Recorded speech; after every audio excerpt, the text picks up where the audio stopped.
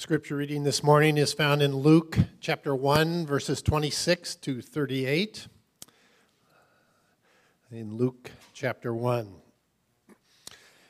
In the 6th month, the angel Gabriel was sent from God to a city of Galilee named Nazareth, to a virgin betrothed to a man whose name was Joseph, of the house of David. And the virgin's name was Mary. And he came to her and said, "Greetings, O favored one, the Lord is with you." But she was greatly troubled at the saying, and tried to discern what sort of greeting this might be. And the angel said to her, "Do not be afraid, Mary, for you have found favor with God. And behold, you will conceive in your womb and bear a son, and you shall call his name Jesus. He will be great and will be called the Son of the Most High. And the Lord God will give to him the throne of his father David, and he will reign over the house of Jacob forever, and of his kingdom there will be no end." And Mary said to the angel, "How will this be, since I am a virgin?" And the angel answered her, "The Holy Spirit will come upon you, and the power of the Most High will overshadow you. Therefore the child to be born will be called Holy, the Son of God. And behold, your relative Elizabeth in her old age has also conceived a son. And this is the 6th month with her who was called barren. For nothing will be impossible with God." And Mary said, "Behold, I am the servant of the Lord. Let it be to me according to your word." And the angel departed from her. This is the word of the Lord. Thanks, Bob. And thanks, Sydney, for singing the beginning of that song. That was pretty, that Noel song. It's good to hear your voice. Well, we're continuing our Gospel of Luke series called Accomplished Among Us. And after looking at Luke's brilliant preface we started last week, where he told us that he was going to write down a true eyewitness, historical, storied, narrative story account of the things Jesus accomplished among us. He wrote to a well-respected man called Theophilus. He mentioned his name in those first couple verses. He was a Gentile probably, and a new convert to Christianity who was trying to figure out whether he belonged in this new community. And so Luke writes him this gospel story. And Luke promises to go to the beginning of things, which we even sung about today and heard about from 1 John, the beginning of things. Luke promises to go there and takes us all the way back to Jesus' birth. Actually, he goes even a little further. We're jumping in today with the angel Gabriel after he's already visited Mary's older cousin Elizabeth and her husband Zachariah, who was a priest. And he proclaimed to them that they too would have a miraculous birth of a man who would be kind of the last Old Testament prophet that the book of Malachi promises. The coming Messiah, John the Baptist. So we're jumping in right after that story. But if you remember that story of Zechariah the priest, do you remember Gabriel, the same angel that comes to Mary today, came to him about 6 months earlier and told him similar words, that you're going to have this birth with your barren wife. And he said to the angel, "How shall I know this? For I'm an old man and my wife is advanced in years." You know what Gabriel did? He struck him mute. He could not speak until the baby was born because there was disbelief in his statement. Gabriel says that. Well, today we jump ahead to Gabriel's second visit. But this visit is a different one. This is to a young teenage girl, probably no older than 15, and her name was Mary. She was an unwed teenage mother. Think about that. That's who God goes to? An unwed teenage mother. And her response is both similar but different than Zachariah's. Both similar and different. So we're going to enter into kind of this progressive unfolding of God's plan of salvation in the coming of Jesus, which is so curious and marvelous that he did it over thousands of years. This progressive unrevealing, unfolding. John chapter 8 says, it says that Abraham longed to see or rejoiced to see Jesus' day. That's incredible. to the period of 400 years of silence at the close of the Old Testament, to now approaching a young girl who's the first one to hear Jesus' name, a young, unwed, teenage mother, and to give birth to God in flesh in this really precarious pregnancy we're going to look at, in this encounter between the angel of Gabriel and Mary. We're going to see a couple things. Here's what they are. First, we're going to see the tender grace of God and the real-time process of Mary wrestling with God's confusing plan for her life. And I want us to see if we can answer this question today. Can you and I leave here today knowing that God's plan is always better than our own?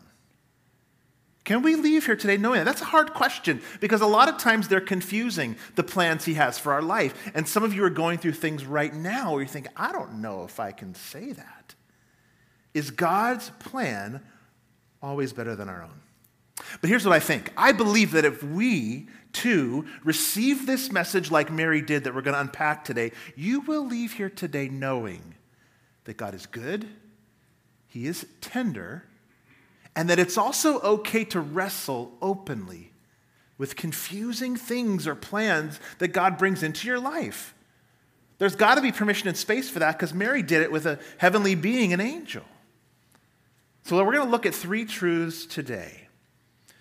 So hopefully you've got your outline there. Have your scripture open to the Gospel of Luke, and we're going to look as Mary wrestled with these confusing plans, because behind even the most confusing plans are things that happen in our lives, if anything is possible with God, and the angel says that, he can turn even the most confusing events in our life to the most glorious and for our good. That's what we're going to see. So let's take a look at the first truth here. We're going to look at this. Greetings of grace in the Bible, and especially here with Gabriel, they come so many times to the most unlikely places and the most unlikely people. That's what Mary gets, a greeting of grace. And we're going to see here, she is unlikely.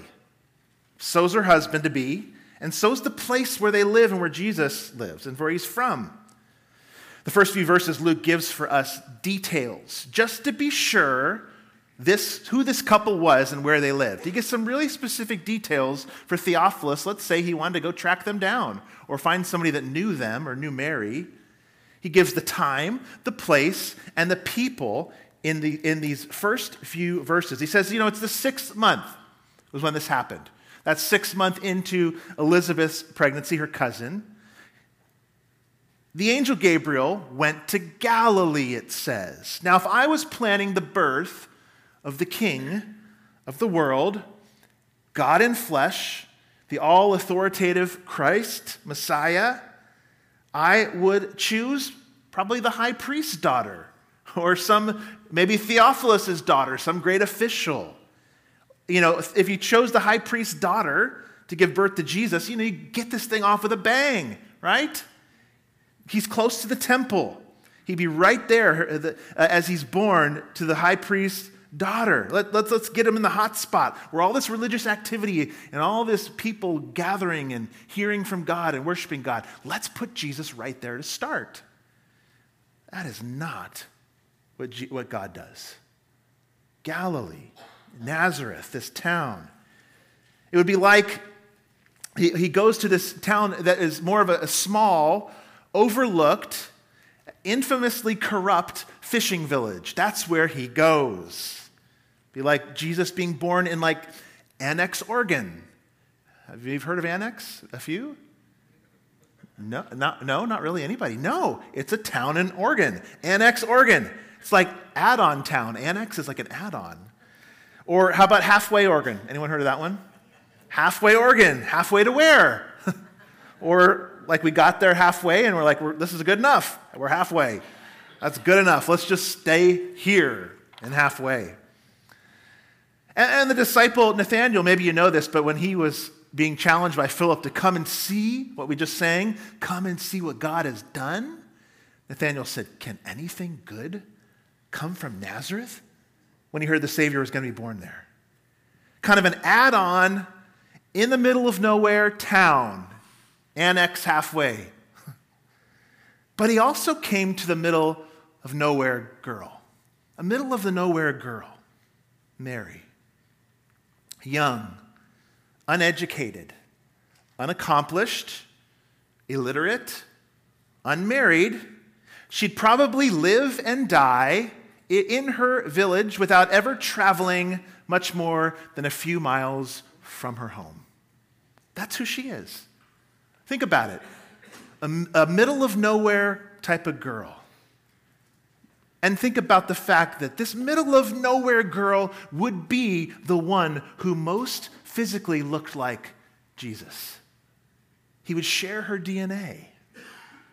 And Gabriel appears to this middle of nowhere girl from middle of nowhere town, and he says to her, as the scripture records, "Greetings, favored one, the Lord is with you."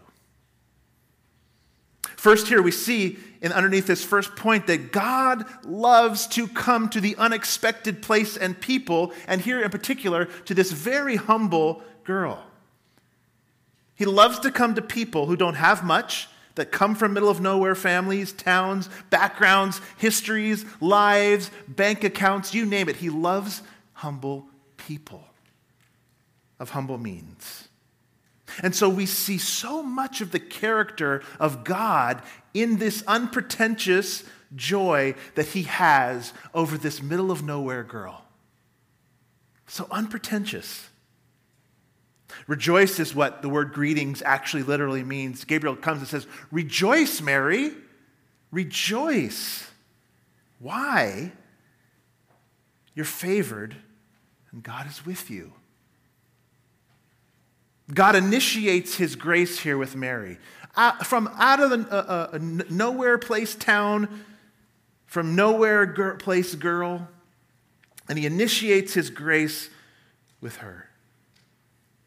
And makes her really the most blessed woman to ever live, if you think about it.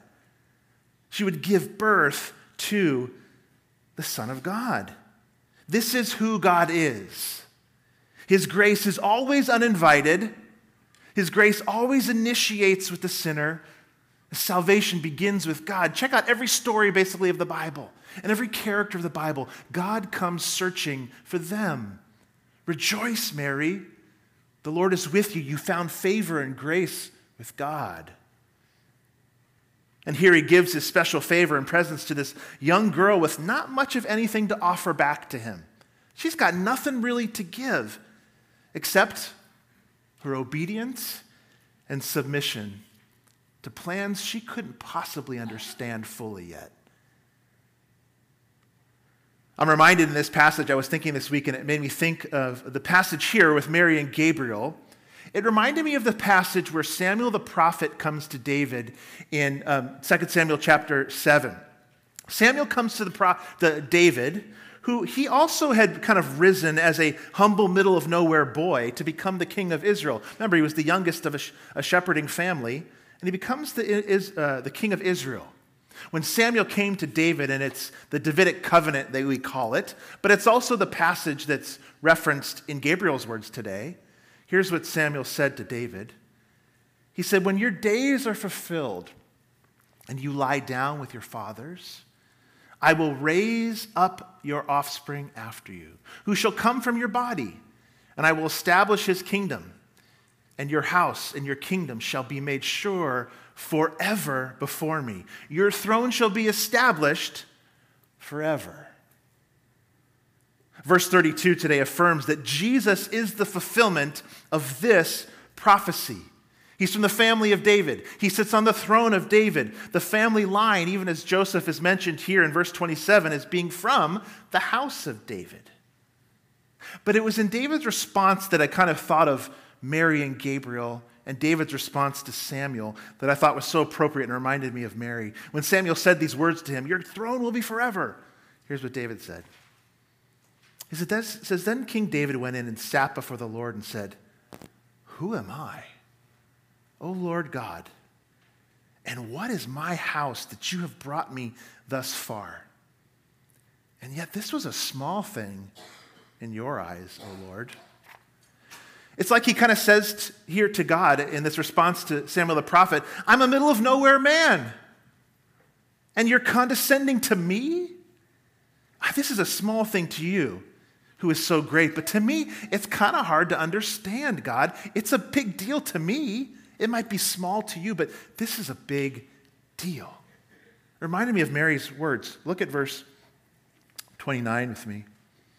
But she was greatly troubled at the saying and tried to discern what sort of greeting this might be. She was confused. Kind of like David, she didn't quite get it. Probably a bit frightened as she tried to take it all in.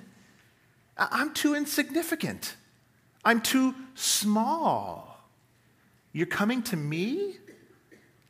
I like the old commentator. I was reading this 2 Samuel passage today, an old commentator who was commenting about this passage and his words to David, but it fits well in his response to Mary as well. He said this, when God the Lord, in his treatment of mortals, follows the rule which he's laid down for the conduct of men towards another, love your neighbor as yourself, when he shows himself kind and affectionate, this must fill with adoring amazement those who know themselves and God.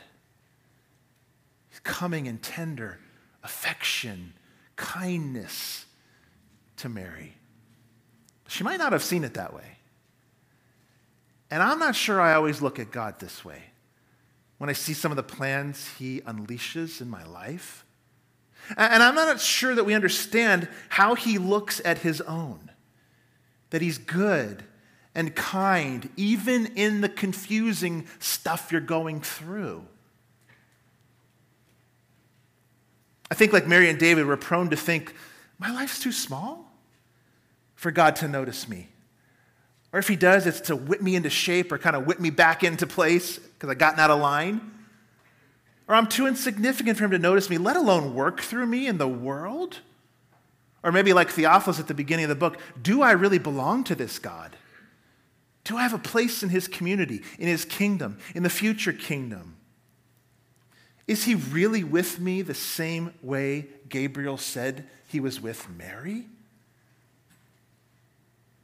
Well, how do you know? How do we know? How do you know if you have this problem? This problem of not seeing God in the way that he's meant to be seen to those who know him. Kind, loving, affection, condescending to us as mere mortals. How do you know? Well, how do you react or think about God when the plan in your life doesn't go the way you think it should? Kind of like Mary's plan for her life. Or you're confused by those plans. How do you respond? Here's a few ways sometimes we respond. Sometimes we think, well, this is just God getting even because I've been a bad Christian, haven't been reading my Bible, I've been more kind of gossipy and just been my attitude, he's just getting even with me. So bitterness and complaint maybe. Or we aim our discontent at God with the plan he's unfolding in our life. It's confusing. How could you let this happen to me, God? Sometimes it's ingratitude, just a great amount of ingratitude in life, not understanding that we have so much to be thankful for. If these are the persistent attitudes of your heart when things confuse you or go wrong, it's possible you've fundamentally shifted your view of God and based your view of God on your circumstances rather than on what he says about himself. Based upon the things of God or getting the things of God, rather than just basing your view of him and the plans he's unfolding in your life, basing it upon God himself rather than the things of God. That's a hard question. Maybe it means you're still kind of holding on to control of your life. Mary could have done that. Mary could have responded and been upset at God. And I think actually you'd probably understand, given what he's going to say, Gabriel says to her. You'd probably understand it a little bit. Wait, God, you know I'm not married, right? And people are going to know, they can put 2 and 2 together and months together and my marriage to Joseph together. And God, if this doesn't work out with Joseph, I will be an absolute outcast. There was no social net to catch her in those days. This doesn't fit my plan, God. And by the way, I'm like 15, God. She had every right, I think, to kind of be like, wait, confused. But again, what did Gabriel say? He said to her, rejoice. You are graced. You are favored. And he goes on in verse 30 to say, don't be afraid. O favored one, the Lord is with you. Even in the confusing plan I'm about to lay out for you, Mary, God is with you. He comes to the most unlikely people, the most unlikely places, and even when his plan is confusing, it's good. So what does Mary do? How does she respond to this plan that she couldn't possibly understand fully yet? It's the way we hopefully can respond when plans in life confuse us. Here's what she does. Wrestle to believe God's plan even when you don't understand it. She wrestles to believe God's plan even when she doesn't quite get it. In verses 30 through 34, we get this incredible announcement from Gabriel, the angel. It's sort of a free interpretation of sorts of the 1 Samuel 7 passage I just read, where Samuel describes to David this eternal throne. You're going to have a baby, and you will name him Jesus. That is what you must name him. You're going to name him Jesus. And he will reign over the house of Jacob forever. Forever. And it's as if the angel knows, yeah, I know, Mary, you can't quite understand that. So he repeats himself, read my lips, Mary. No, Mary, his kingdom will never end. He will live forever. He will be the Son of the Most High God. These are, on the surface, as a Jewish person would have read them, as hopefully we can see them today, they would have been mind-blowing, otherworldly statements that Mary could not fully yet comprehend. She had to be confused. And I wonder for us today, as we come to these words of Christmas again, as we're in another Advent season, we celebrate another year of celebrating the birth of baby Jesus. I wonder for us today, will you or I kind of sleep through another Christmas?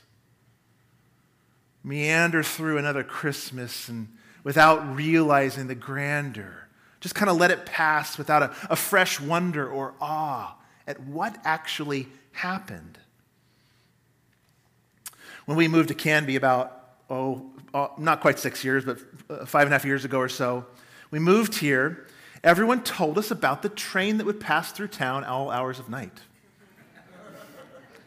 We thought, okay, well, we've lived near trains before, but it hadn't been for a long time. And the first few nights we lived here, guess what? We heard the train. Or at least I did. I think I rolled over and I went, train, train. She's like, well, I'm asleep, I'm asleep. We heard the train. It woke us up. It startled us. And I thought, oh, there it is. That's what everybody was talking about. Well, after a few weeks, we'd gotten so used to it. What happened? Began to sleep through it. Didn't even notice it. Well, until I wrote it in my sermon this weekend, then I heard it. We got used to it. And we wouldn't even wake up at night. And I can't actually remember the last time the train woke me up now. Has Christmas become like the train noise in Canby to you? Or like white noise, maybe. You're so familiar with it, you can kind of just sleep through it again. Has Christmas become that? Or maybe you're here today and you haven't trusted Christ yet. It's possible. You're here today and you don't know Jesus yet. And here's this message for you. Don't sleep through another Christmas. Wrestle with Mary's words, with Gabriel's words, like she did. Wrestle with both. Let's look at it. Let's look and see how she wrestles, because it's a good pattern for us in the hard stuff of life. Let's look at it. Okay, Mary, you are going to name your son Savior, Jesus, and he will be Messiah, and he will live and reign forever. Okay, Gabriel. All right, let's see how she responds. Look at verse 34. And Mary said to the angel, "How will this be, since I'm a virgin?" I mean, she's asked the obvious question. She knows how biology works at this point in her life, and she's asking the obvious question. I'm not married. I'm sexually inexperienced. How could this happen? She's wrestling with Gabriel's claims. She's taking them at face value, and she's wrestling with them, what I would say, with a healthy, faith-filled circumspection. She's checking them out. She's thinking about them. And she responds almost the same way as Zechariah. Take a look at them. Zechariah said to the angel, when they had their miraculous birth announced, "How shall I know this? For I'm an old man, and my wife is advanced in years." And yet he is struck mute for disbelief. And Mary says this, "How will this be, since I'm a virgin?" And she's rewarded with more information and assurance. Zechariah says, "How can this be? And just for that, I'm striking you mute. You will not speak until he's born." Wow. Mary says it, and Mary, nothing's impossible with God. She gets something totally different. It's not as if the angel appeared and Mary said, "Wow, an angel. Please tell me more." No, that is not how she responded. Ancient people were not just naive to believe anything. Sometimes we think that, or our culture thinks that. We're so progressed and advanced, we would never fall for those things. Well, do you know, you and I, or most people in our world, culture, nation, have been trained in our culture to disbelieve the supernatural from the time we entered school. It's only natural, there's no supernatural. But she'd been trained to believe that God could not become a human. She had been trained that as a good Jew, that God could not become a human. So Mary was at least a little bit dubious. She was troubled at his words. "I'm a virgin. God, how are you going to do this then?" So if that's the case, what's going on here with the two similar answers but totally different responses? One gets struck mute, one gets this platter of goodness and truth and all this information and assurance. What's going on here? Well, the Bible has a much more nuanced view of doubt than we realize. It's one thing to doubt and not really want an answer. That's a virtue in the world today. Doubt everything with not even an open mind to consider and clamp it down on anything. To doubt and to not really want an answer. That's one. To doubt big spiritual, supernatural claims. How can this be? No way. No way. There's no way this could happen. But there must be another way to doubt. Because Mary's doing something kind of like Zechariah, yet she's praised and he's punished in a way. There must be another way to doubt, to wrestle and ask questions with also at the same time really wanting an answer to those questions. It's a level of heart attitude, actually. I think we have a difference going on between Zechariah and Mary. In verse 29, it says, "She tried to discern these things." All these strange statements and confusing statements about this boy, her son, and who he would be. The literal word there kind of means she took an audit with the information. She wrestled with the confusing plan of God. She mulled it over in her mind and heart and even answered and questioned Gabriel. How can this be? She looked at it from all sides and questioned it. That's what Mary did. We don't always, and we haven't always done this so well in the church. We've tended to respond a little more like Gabriel to Zechariah in the history of the church when someone's questioned something.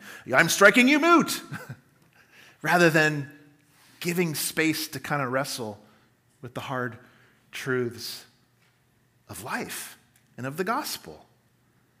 We've tended to do that. But how many things happen in your life that are confusing? One, two, no, lots, right?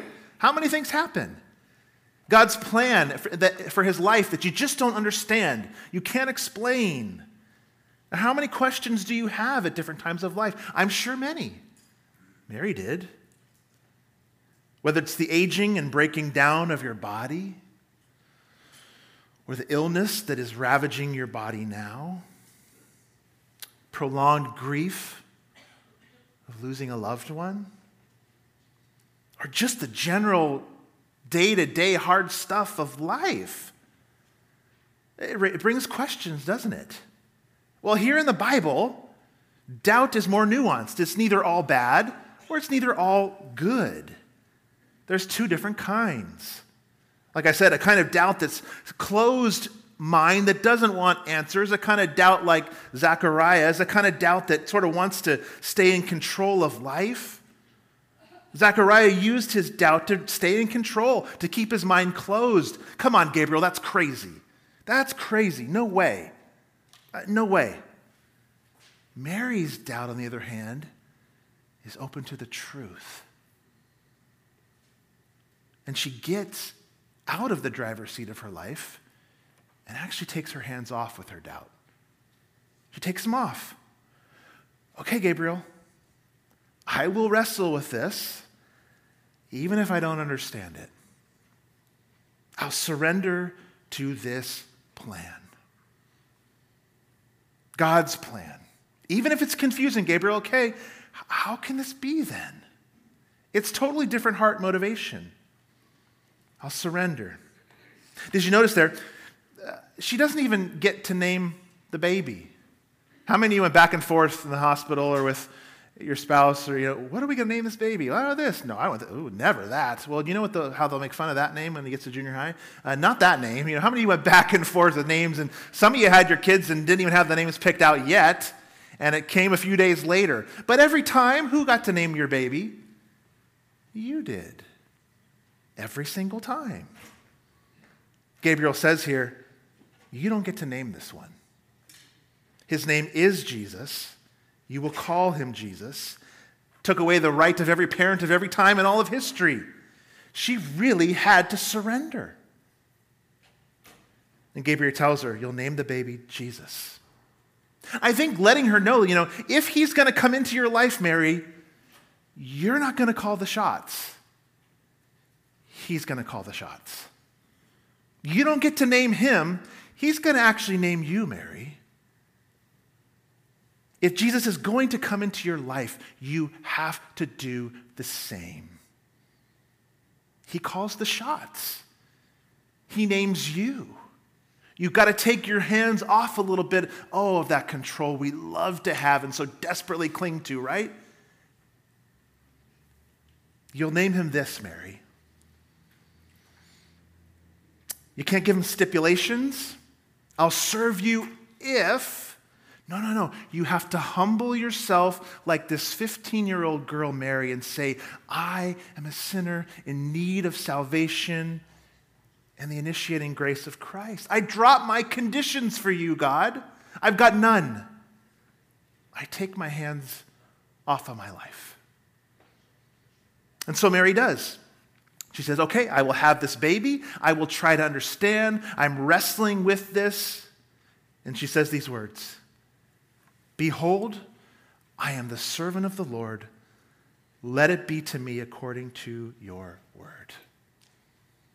Can you believe a 15-year-old girl, unexperienced and naive in life, said those things after hearing what was going to happen to her? It's incredible. It couldn't be but other than the grace of God in her heart. So which doubt is yours? Maybe you've got some today of things with the truths and claims of Christianity. Maybe it's just with the confusing plans that God is unfolding in your life right now. Which doubt is yours? Is it like Zechariah? Or is it like Mary?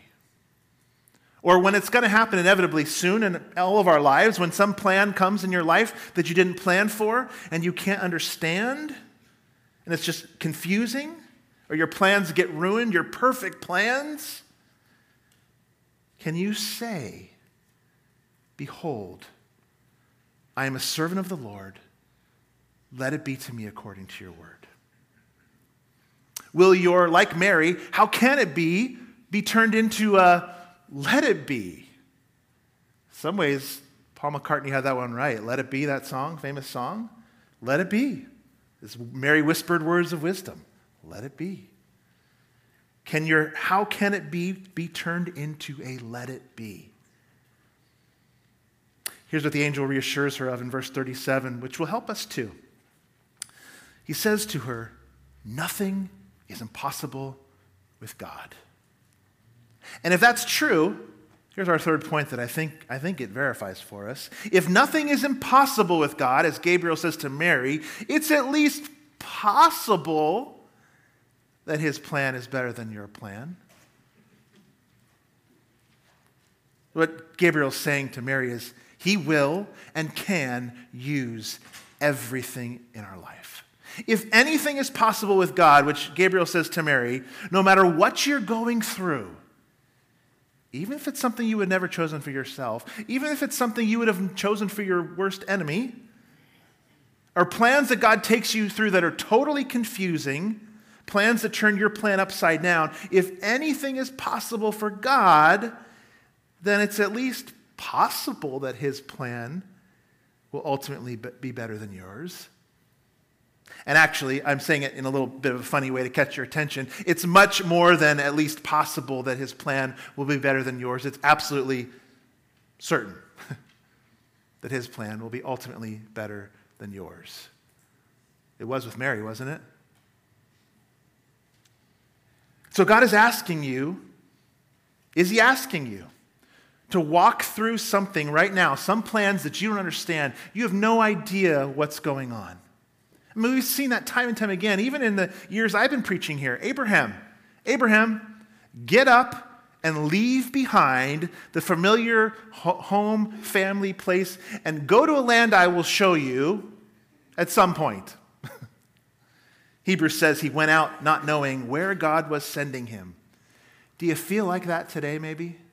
You might. Where are you sending me, God? But he's asked time and time again his disciples to take steps of faith and obedience, like Mary, like Abraham, like Moses, like Jonah, all those that got commands to go but never quite knew what the outcome would be. Take a step of faith. Walk out not knowing where you're going, Abraham. Or like Mary. She went out not knowing where she was going to as well, really.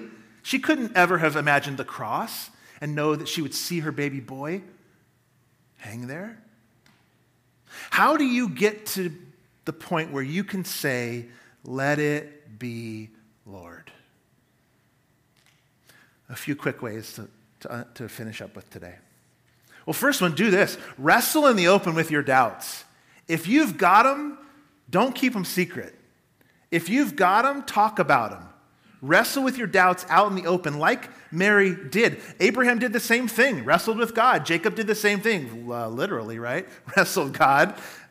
We got to do that. You got to wrestle. Like David did too. This is a small thing to you, God, who's so great, but to me it's kind of hard to understand. An eternal throne?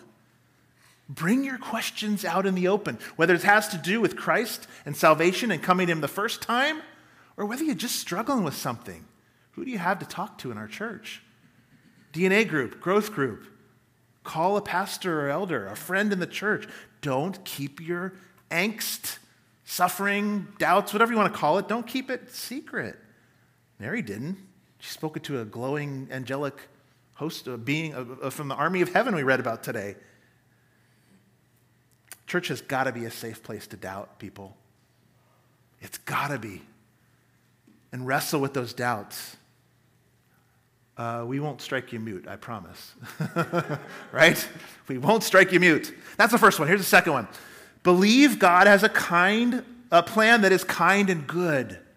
Believe God has a plan that is kind and good. We wrestle with those thoughts of how we view God based upon circumstances rather than how he explains his character in the Bible. If anything is possible with God and you have found his grace and favor in Jesus, hold on to that goodness, even if the plan is confusing. Hold on to his word and what you know about his character, not what it looks like on the surface where it's stormy. Sink your roots deep into him. That he's kind and that he's good. Hold on to the baby in a manger. And here's our third one. Submit. It's a hard word, isn't it? It's a scary word. Because it means you're taking your hands off your life. It means you're giving up control. But we get to submit to one who we know, if anything is possible, that his plan, it's better. Submit to his plan knowing it's better. Have you ever said these words or thought them or something similar to them? I am the Lord's servant. Let it be. May it be to me. Let it be as you have said. These words bring blessing to say them. But here's the great truth for us as Christians. You can say them in all kinds of circumstances. You can say them with all kinds of hard attitudes across the spectrum. These words bring blessing. Your will be done on earth as is in heaven. You can say it through fear-filled eyes and a grief-filled heart. You can say it with tear-filled eyes and a heart of sorrow. You can say it when you're full of fear. You can say it when you're full of joy. You can say it at any time. Let it be according to me. I submit. You might say, well, that sounds really good, but come on. Come on. This stuff that's happening or is going to happen in my life, that sounds really good, but to actually say it, do you know why you can? Because the one born to Mary said the exact same thing. You know, Mary did this. She humbled herself, said, let it be, took her hands off her life before she ever knew what Jesus would do for her. But Jesus did for her everything she did too, but infinitely more, He took his hands off his own life. Do you know that? And he said, let it be. I mean, the table points us there today. The table and the elements point us right to that. There was a time in Jesus' life where he was confused. The plan maybe didn't quite make sense. He definitely, in some way, in some sense, wanted to get out of it even. Please, Lord, if there's another way, I don't understand this. This might seem a small thing to you, but this is a big thing to me. The table shows us that. He was confused about God's plan in the garden that night before his death, the death he would die for us. It was a plan that he wanted to get out of at some level. But guess what he said? Let it be. Not my will, but your will. Do you see that? That's the only way you can say it yourself. You have to see that he said it too. He did it too. He's not asking you to do anything that he hasn't already done, and infinitely more so for you. He did it too. When he could have grasped to control and power and said, no way, this is far enough. I've done enough for these people. I'm out. He didn't. He let go. He let go. And he went through it. He let go of control of his life. So don't sleep through another Christmas. See it again with eyes of wonder and awe. Hear the train whistle, right? Hear it again. You're all going to wake up tonight and go, Pastor Jeff. Let's take a few moments. I want you to prepare your hearts.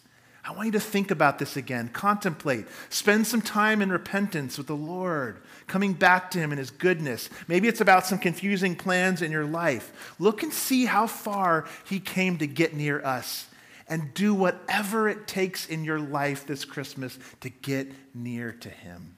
Our servers are going to come up and prepare and get ready here.